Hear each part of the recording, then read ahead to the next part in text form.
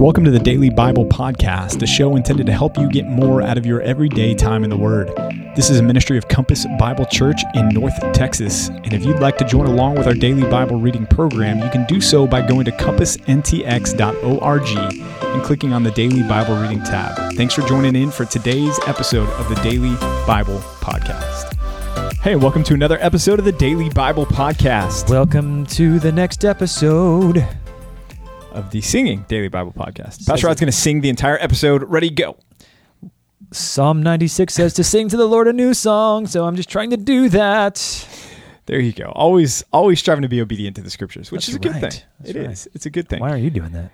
I'm singing inside. I'm singing in spirit. Oh, that's not what it says, but okay. Making a spoken word.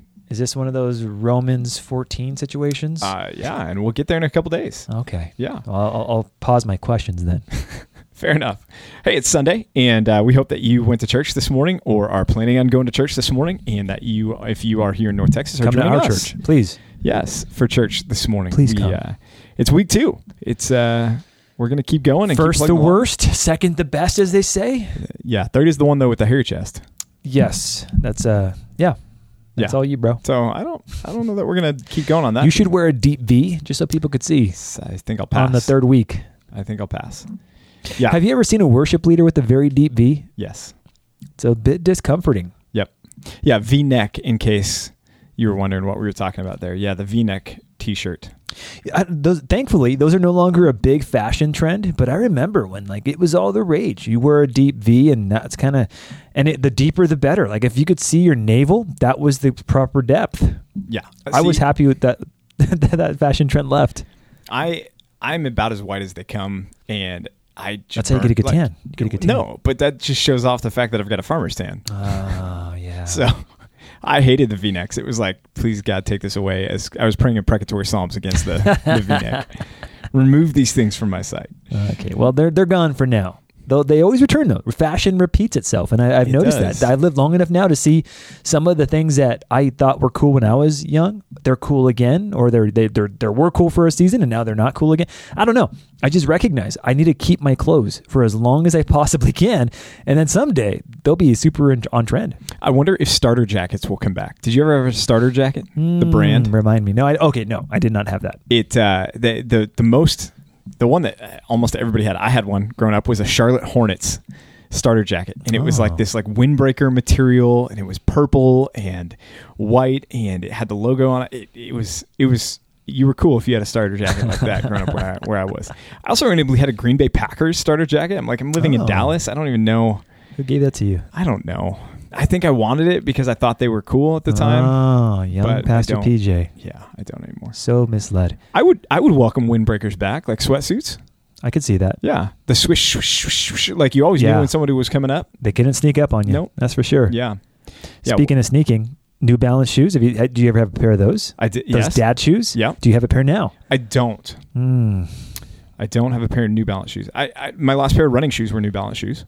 Okay. Yeah. No, but the dad shoe, the white one with the blue lettering. The dad shoe. No. The dad shoe is. I saw a version of the dad shoe by a high-end shoe brand. They were like $500. I was mortified, and honestly, I bought 3 of them just to be sure I had enough. No, those are the ugliest shoes in the world. You've got your office dad shoes, your home dad shoes, your driving dad shoes. I mean, hey, no shade if that's your thing. It's just not my thing. I look at the dad shoe, and I don't know how it got so fashionable, but it is. Or it was. I don't know if it is anymore. But fashion, that trendy fashion is ugly. Like Kanye stuff that he released. You didn't like it? You didn't like the Yeezys? No, I didn't. But what do I know? Not anything about any of that. But we do know about the Bible, a little bit at least. That's our thing. And I feel like that's where we can get along really well. Yeah. And that's what we're here to talk about this morning. So if you've got your Bibles, read along with us, or if you're planning to read after this, put on your Yeezys and join us. Make sure you do that. But we are in Psalm 96, 97, and 98 this morning, and Romans chapter 12. So Psalm 96, 97, 98, and Romans chapter 12. In Psalm 96 opens with a call to creation, really, in a sense, to sing to the Lord. In fact, verses 1 and 2, there's 3 times this repetition, sing to the Lord, sing to the Lord, sing to the Lord, and then jump down to verses 7, 8, and 9, or 7 and 8, rather. And there's another repetition 3 times over that says, ascribe to the Lord, ascribe to the Lord, ascribe to the Lord. Psalm 29 had a lot of the same language contained in it there, and these themes are repeating themselves again here in Psalm 96. But to ascribe is to attribute something. It's to give something worth or to attribute value to it. And here we're doing that to the Lord. And the call in the psalm is the entirety of creation. Everyone is supposed to glorify God and praise him and worship him. And verse 3, to declare his glory among the nations, for great is he, verse 4, and greatly to be praised. So there's 2 motives here that are given in the psalm that we find for why we should, all of us, everyone in all of creation should worship God. The first one is because he's worthy of it in verse 4. He is great and he's greatly to be praised. He's to be feared above all gods. So we worship because God is worthy of it. And then the second motivation, though, comes towards the end in verse 12 or verse 13 rather, where it says that backing up, I guess, started in verse 12. Then shall all the trees of the forest sing for joy before the Lord, for he comes. And then here's the second motivation, for he comes to judge the earth. He will judge the world in righteousness and the peoples in his faithfulness. So why should everyone worship God here and now? Well, number 1, because he's worthy of it. And number 2, because when he comes, and he will come, he's going to come to judge. And so we want to be worshiping him now and not worshiping him in forced obeisance when he does come back to judge the world. Yeah, this theme is going to carry over to Psalm 98, which ends in a very similar, almost word for word kind of way. So I think that the Psalms that we're reading right now really focus on God's majesty and his judgment, his just judgment, which is the impetus, the reason for why we're going to sing a song like this. The Psalms are not songs that are merely passed down to us verbally. I think my guess, anyway, is that in heaven we're going to be singing songs like this. I think these are going to carry through. God's word abides forever, is what the scriptures say. So I wonder if that we'll sing this, and because in heaven we're going to have a much closer understanding of what it means that God judges justly. We'll be able to see the unfolding of his just judgment across all of human history. We're going to see the culmination of it, and I think with obvious support here, we're going to celebrate God's justice. It's hard right now because we're waiting for his justice to come to the fore. But when the day finally does come and he sets all things right, I think we can have great reason to celebrate. And maybe we should celebrate that now. Did you catch in verse 1 there that it says, sing to the Lord a new song? Oh, I sure did. In Revelation, I added 4 new songs to our set list this weekend. Okay, great. Awesome. No, but in Revelation, it's said there that the saints are singing a new song as well. And I wonder if there's a connection there between this and that. And some commentators were trying to shed some light on what they mean by a new song, that God is worthy of fresh worship, that he's worthy of something that's not stale, that we should be thoughtful and intentional. But I do wonder if there's a little bit of a forecalling to what we'll be doing in eternity, to your point that you just made. Well, let me sound like I'm contradicting myself, but I don't think I am. So one of the things that has always bothered me about modern day worship is that it's so predictable. It's so stale. It's so boring, which is why I really love the new stuff, because it's complex. It's rich in dynamics. Some of the new stuff has elements musically that are honestly hard for a team to do. They're hard music to play, and they're sometimes really hard to sing at the same time, which is a reason why some of the older stuff is so predictable and normal. It's within a really tight vocal range, which makes it easier for everyone to participate. But the trade-off in that is that you create music that's kind of like, okay, I have to kind of psych myself up. We're going to sing it. I'm going to like it. Right. It's rich in meaning, so I'm going to do it anyway. But man, God is infinitely creative. Why do we handcuff ourselves into something so black and white, two-dimensional?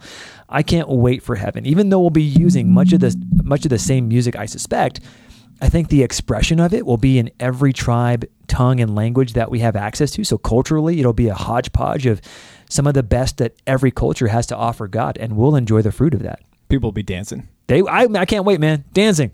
I love it. I love I'm not the best dancer, but man, I'm going to get my groove on in heaven. Yeah. Well, Psalm 97 then, as Pastor Rod mentioned a minute ago, these Psalms are focusing on the majesty of God, and that theme continues here in Psalm 97. But this time the depiction is not so much one of a joyful element, but it kind of continues from the end of Psalm 96. depicting the Lord's return as the conquering, victorious King. And it's a psalm that's praising him as a powerful ruler. In verse 3, fire goes before him, burns up his adversaries all around. His lightnings light up the world. The earth sees and trembles. The mountains melt like wax before the Lord of the earth. This is an intense scene. And then the call on us in response, verse 10 is, hey, you who love the Lord, hate evil. Why? Well, because this is what the Lord does. If we look at verses 3 through 5, he is there to consume the adversary, to consume that which is evil and wicked. So we as his followers should hate the things that are evil. It's good for us, Christian, to have our skin crawl when we see wickedness and evil things in this world. And there's a difficulty there sometimes to differentiate between what is righteous indignation and what is selfish indignation or selfish anger or repulsion. But there's a sense in which we as followers of a holy God should be repulsed by that which is evil. And that's what we see here in verse 10. And instead, what we should do, verse 12, is rejoice in the Lord. Hate that which is evil. Instead, rejoice in the Lord, you his righteous ones, and give thanks to his holy name. Yeah, this is actually going to show up in today's New Testament reading. If you didn't catch it already, hating evil, abhorring what is evil, according to Romans 12, is something that we're called to do both in the Old Testament and the New. Yep. Psalm 98 then continues this theme of praising God, make a joyful noise to the Lord. We've heard that before, and we've talked about that, but there it is in Psalm 98, 1 again. Oh, sing to the Lord. Here it is, a new song. Boom. This psalm was actually included in the Common Book of Prayer. And the Common Book of Prayer is not something that we utilize in our worship services. Not common to us. Right. But the Episcopal Church or the Anglican Church will employ that in their what's called their liturgy. The liturgy, we have a liturgy. Our liturgy is... Not formal. Right. Well, one could argue. Our liturgy is 2 songs, announcements, 2 songs, sermon. For now. Song. I mean, right? I was thinking about doing 3 or 4 before announcements, but okay. Right. But just the point is a liturgy at its face value is just the order of worship. Right. And you'll hear about a liturgical church, perhaps. And a liturgical church is one that is often like the Episcopalian Church or Catholic Church or Lutheran Church, where that order of service has a lot of pomp and circumstance surrounding it. Well, the Episcopalian Lots Church... of people graduating. Yes. Yes. If in case you don't know, that's the name of that song. Right. It is the name of that song. And it's also just a phrase. But the Episcopalian Church, the Anglican Church, took this psalm, they took it straight out of here and put it in their Common Book of Prayer. It's referred to by its Latin title, which is Cantate Domino. Cantate meaning sing, in Latin domino meaning Lord. So sing to the Lord, which is the opening line here of Psalm 98:1. Sing to the Lord a new song. And he goes on and encourages and admonishes us and exhorts us to praise the Lord for what he has done. Make a joyful noise to the Lord. Verse 4, all the earth break forth into joyous song and sing praises. I read that this week and I was just thinking, man, that's going to be so cool to have all of creation sing to the Lord. In that, even that metaphorical sense of creation singing its song to the Creator, right? In the way that it blossoms and blooms and does what it was created to do by God. Like, that's just a cool scene that came to mind as I was reading that part of this psalm. I agree. What a neat idea. I think you only see this in movies where people break out in a song and it's like, oh, I guess we're singing now. Flash mobs. Yeah, flash mobs. I guess there's something like that. But in movies, I'm delighted. I like when there's a good song and dance number, especially when the song and dance is upbeat and fun. Maybe God's a really big fan of musicals. And so in heaven, when we're hanging out, maybe Pastor PJ, someone like me, would break out in a song and dance. And get this, maybe you would join. I have no doubt that you will break out into song and dance. And maybe you'll join in your perfected body, and you'll be moving and shaking your hips like they don't lie. Dude, I was in a musical in high school. In a musical? I was in a musical. What was a musical? Wait. Let us guess. Hold on. Everyone take a guess. What musical was Pastor PJ in high school? Give him a couple seconds. Okay. I'm going to guess... Go for it. I'm going to guess The Death of a Salesman, the musical version. No. Going to get a second guess. Yes. Cats. You were the lead cat. No. I was not. No, 7 Brides for 7 Brothers. Oh, you told me this. I was a bad guy. I was a suitor. You're one of the suitors? Yep.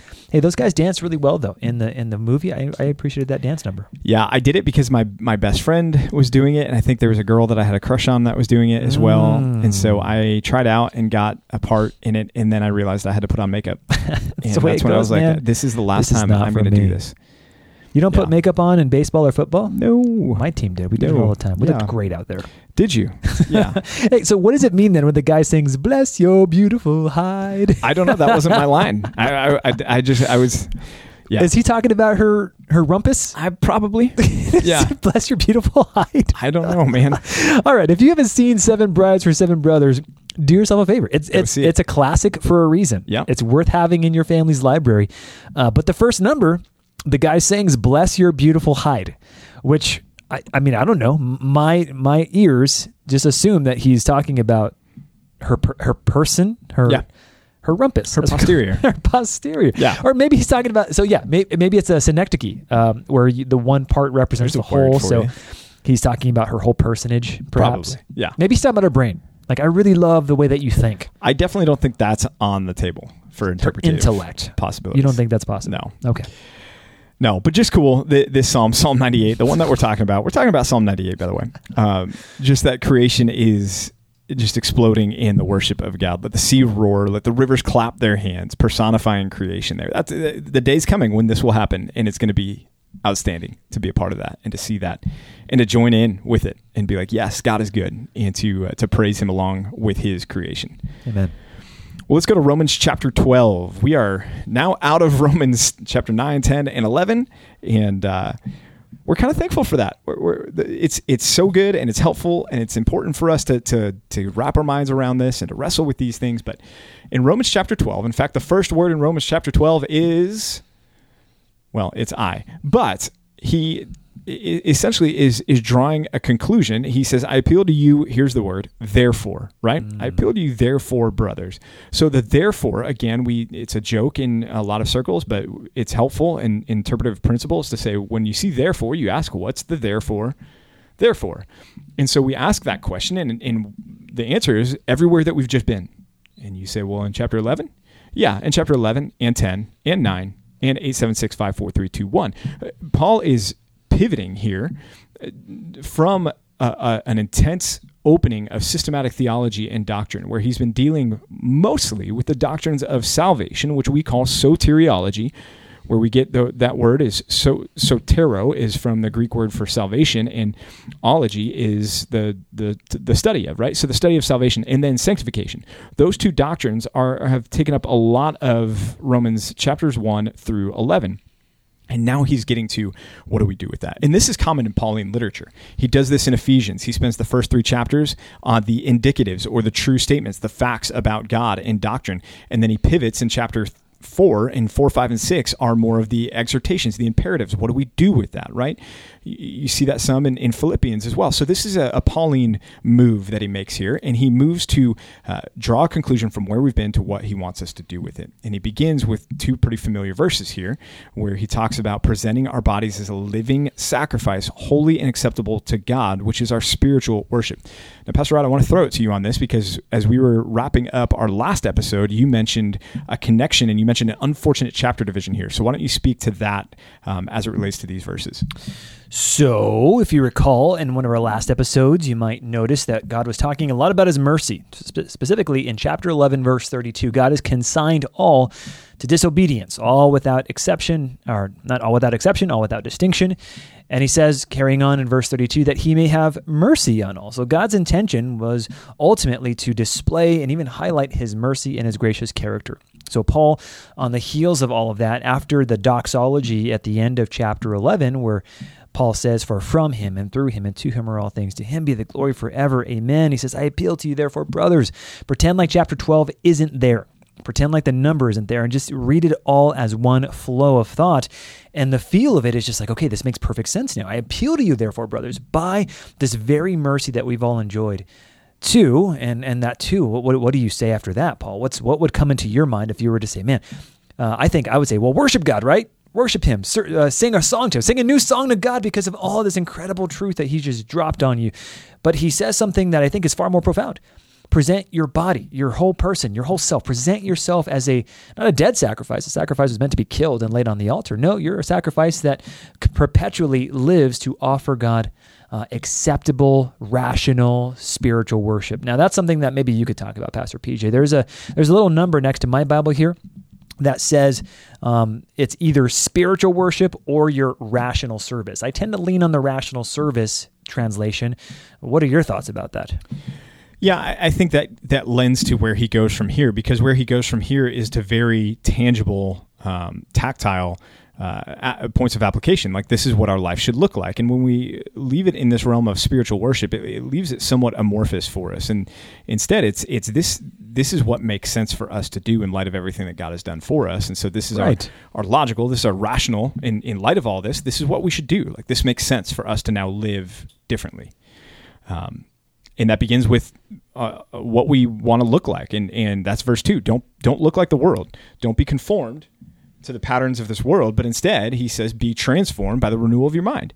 The renewal of your mind, it comes from what? Well, first and foremost, through bathing your mind in the scriptures. That's what is going to renew your mind better than anything else. The world's wisdom is not going to provide that. No matter how much education you get, how smart you are, how many times you get the Wordle in 1 or 2, the wisdom of the world will not renew your mind, but the wisdom of God does renew your mind. And that's what we find in the scriptures. And we're going to get to Psalm 19 not long from now, or Psalm 119 not long from now.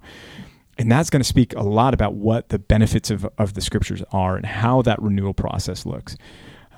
But that's our response to everything that God has done. We want to present ourselves as a living sacrifice, which is the rational response. What does that look like? Well, that's the rest of chapter 12, 13, and 14, really. But in chapter 12 here, he talks about the unity of the body next. And this is an important concept because he's stressing humility here. He's stressing oneness. He's stressing unity, which is important for us when we consider that all of our legs have just been cut out from under us throughout the rest of the book of Romans so far. You're not good enough. You're not holy enough. You can't be justified by the law. And since we're all in the same boat, hey, you know what? God's gifted different people in different ways, and all of us need to be working together now as a team, working to present ourselves as a living body, or as a living sacrifice, rather. We're all working together now towards a common goal and a common end. And so there's that exhortation to body unity that mirrors a lot of what he says in 1 Corinthians 12. Well, isn't it fascinating, though, Pastor PJ, that that's the first place he goes? Like he says, make your body a living sacrifice. And I would expect, okay, so let love be genuine, hate what's evil. He starts first with, if you're offering yourself as a living sacrifice, it will have immediate ramifications for body life. The way that you interact with other Christians will be one of the first things that's impacted by your living as a sacrifice unto God. Am I reading too much into that? No, I think that's helpful. And I do also think that reminds us of the dual context here, right? There's the context that's transcendent of all time, that we read the Bible and it applies no matter where you are, in what generation you are, these things are true for us. And yet, Paul was writing to a specific group at a specific time facing specific issues. And so it's possible that one of the reasons why he goes there in Romans 12 right after that is because this was one of the most needed points of application as a result of everything that he'd been talking through. We don't have anything specific. He doesn't talk about anybody divisive in the body like he does in the other letters, but maybe that's why it's there. But other than that, we know that Paul had a very high ecclesiology, that is a view of the church. He held the church in very high regard, and so it makes sense that he would stress that right off the bat. But I agree, it is surprising when you consider the other commands that are given in Romans 12 following. What an important point for us to consider and highly prioritize the body of Christ, and to make sure that we're giving substantial effort and time and energy to it because it's important to him and it's important to God. Which has been so encouraging with this church plant. I mean, we've seen so many people step up. So many of you listening right now, fulfilling this, have been doing this, and it's such a blessing to Pastor Rod and I to see that at work and to see that happen. And we are so encouraged by that. So excel still more, press on in that. But thank you for being that way. The rest of this chapter, I just wrote next to it in my margin, thick. Right? Thick. It's just, there's so many nuggets, rapid fire in here that are just good. And all of it really is about how to live out this call to unity within the body of Christ. Most of it is relational. It's about how we love one another. And that's why he starts, let love be genuine. Let your mind go back to the law of Christ here, right? Love God with all that you are and love others as yourself. And so there's some important overflow into what that should practically look like for us as we go through here. Just amazing statements. Do not be slothful in zeal, be fervent in spirit, serve the Lord, rejoice in hope, be patient in tribulation, be constant. I mean, just those, that's 6 commands right there, that each one could be its own sermon. As you think through the implications for us. Rejoice with those who rejoice, weep with those who weep. So just a great text here for us to think about, to marinate on, and to hold our lives up to, really, and to say, am I doing this? How am I doing in these areas, and where do I have room to grow in this? Anytime you see an inventory in Scripture, be it this one or Colossians 3 or Galatians 5, it's worthwhile taking our these inventories and holding our lives up to them and saying, okay, how am I doing in these areas? That's right. Always a good question. Well, y'all, that's the daily Bible reading for today. We are tomorrow jumping in, continuing with the book of Psalms, and we'll be in Romans chapter 13 for tomorrow as well. So join us again for another episode of the Daily Bible Podcast. See you tomorrow.